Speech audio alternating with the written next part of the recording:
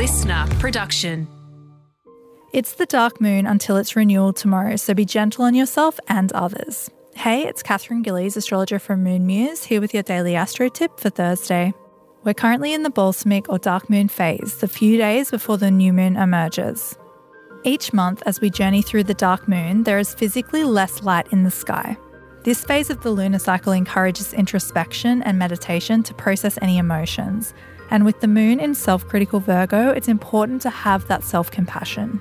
Spend some time over the next 24 hours to get quiet and cleanse yourself energetically of this past lunar cycle. It's the perfect chance to go within, retreat, come into presence with yourself, and a beautiful reminder to be here now. You could meditate, journal, or do some EFT tapping on any emotions that you've pushed down or situations you're ready to let go of.